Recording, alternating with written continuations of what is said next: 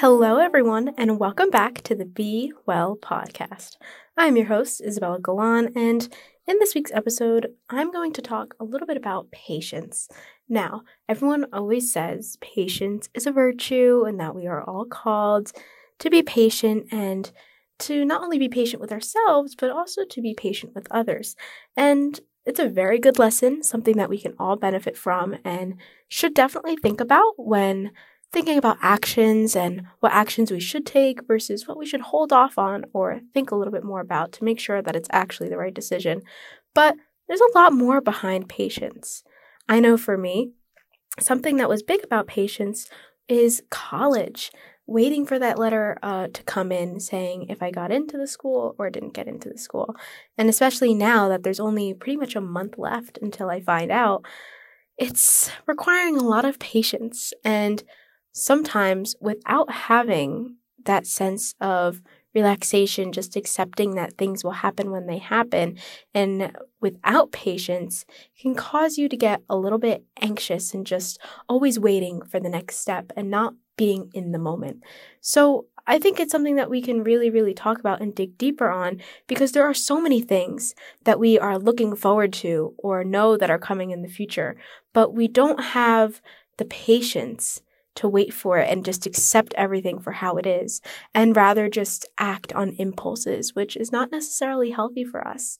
So let's dive right into it. So the actual meaning of patience can be varied, but specifically it's the ability to wait without becoming annoyed, upset, or angry, and you're using self-control instead of lashing out.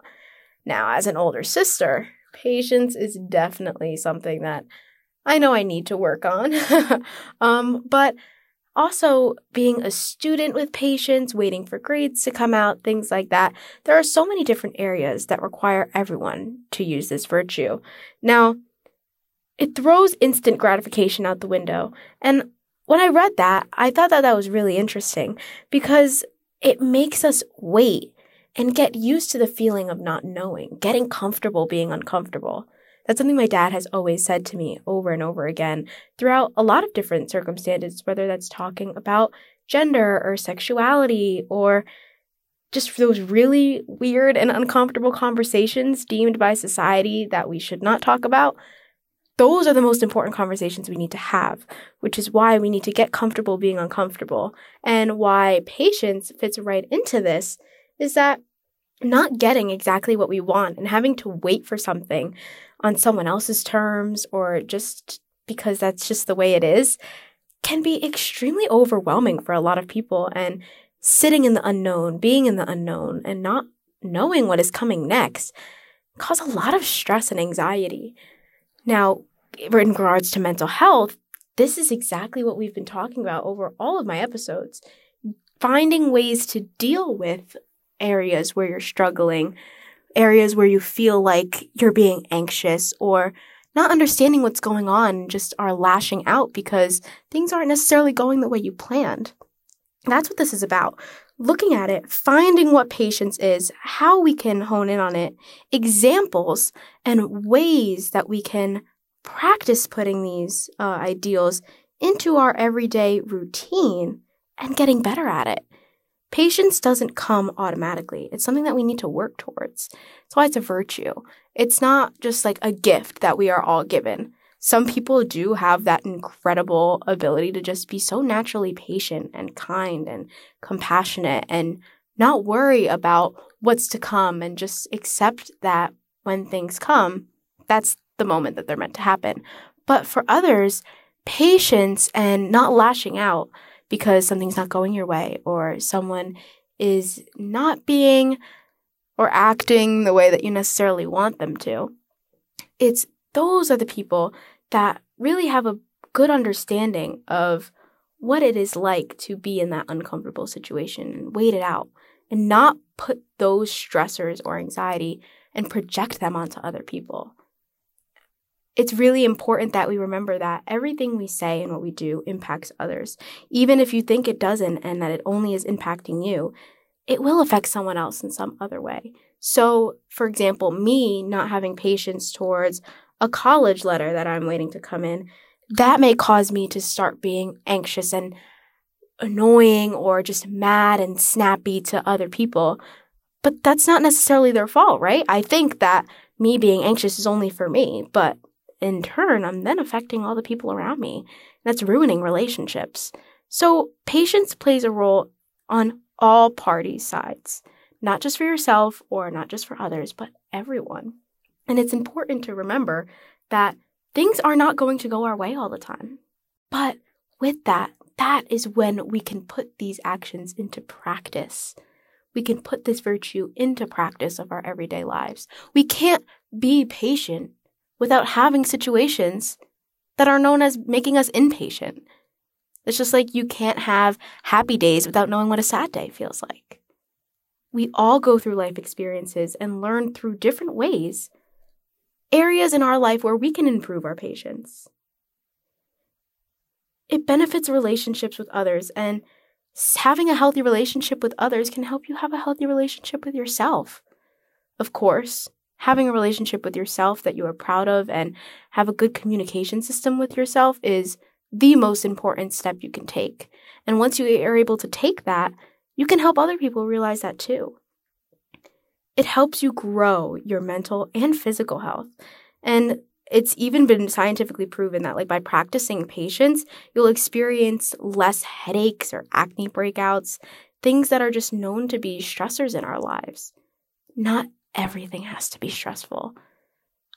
Even just in today's society, I feel like everyone just feels the need that they need to complain all the time and that there's always something wrong. And if there isn't something wrong, then there should be, and we're missing something. Or instead of just being happy about a grade or a test or things like that, there's always something that we can do to be better, or there's always someone better out there, and that we need to put pressure on ourselves to do better. But that's not the case.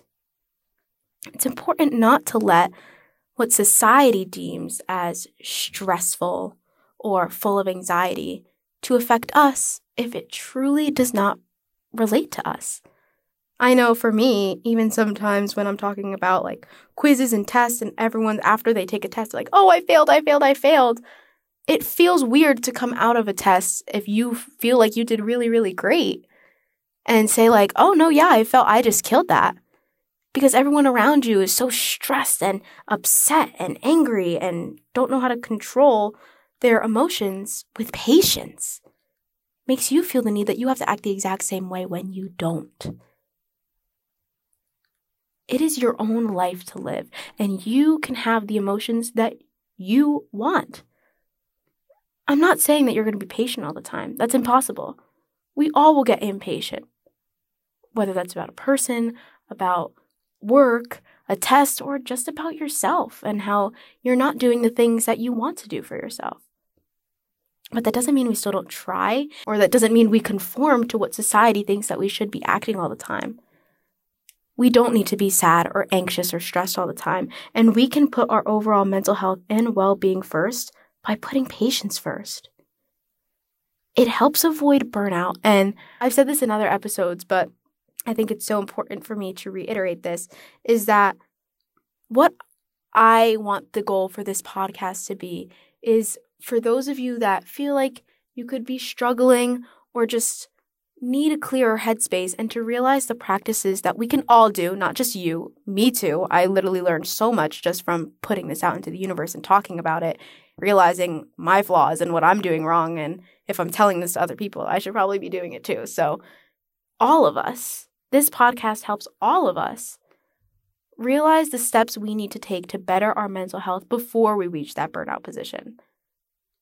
There was even a time period while I was recording podcast episodes where I felt like I was in that burnout position. And I literally cried on the podcast.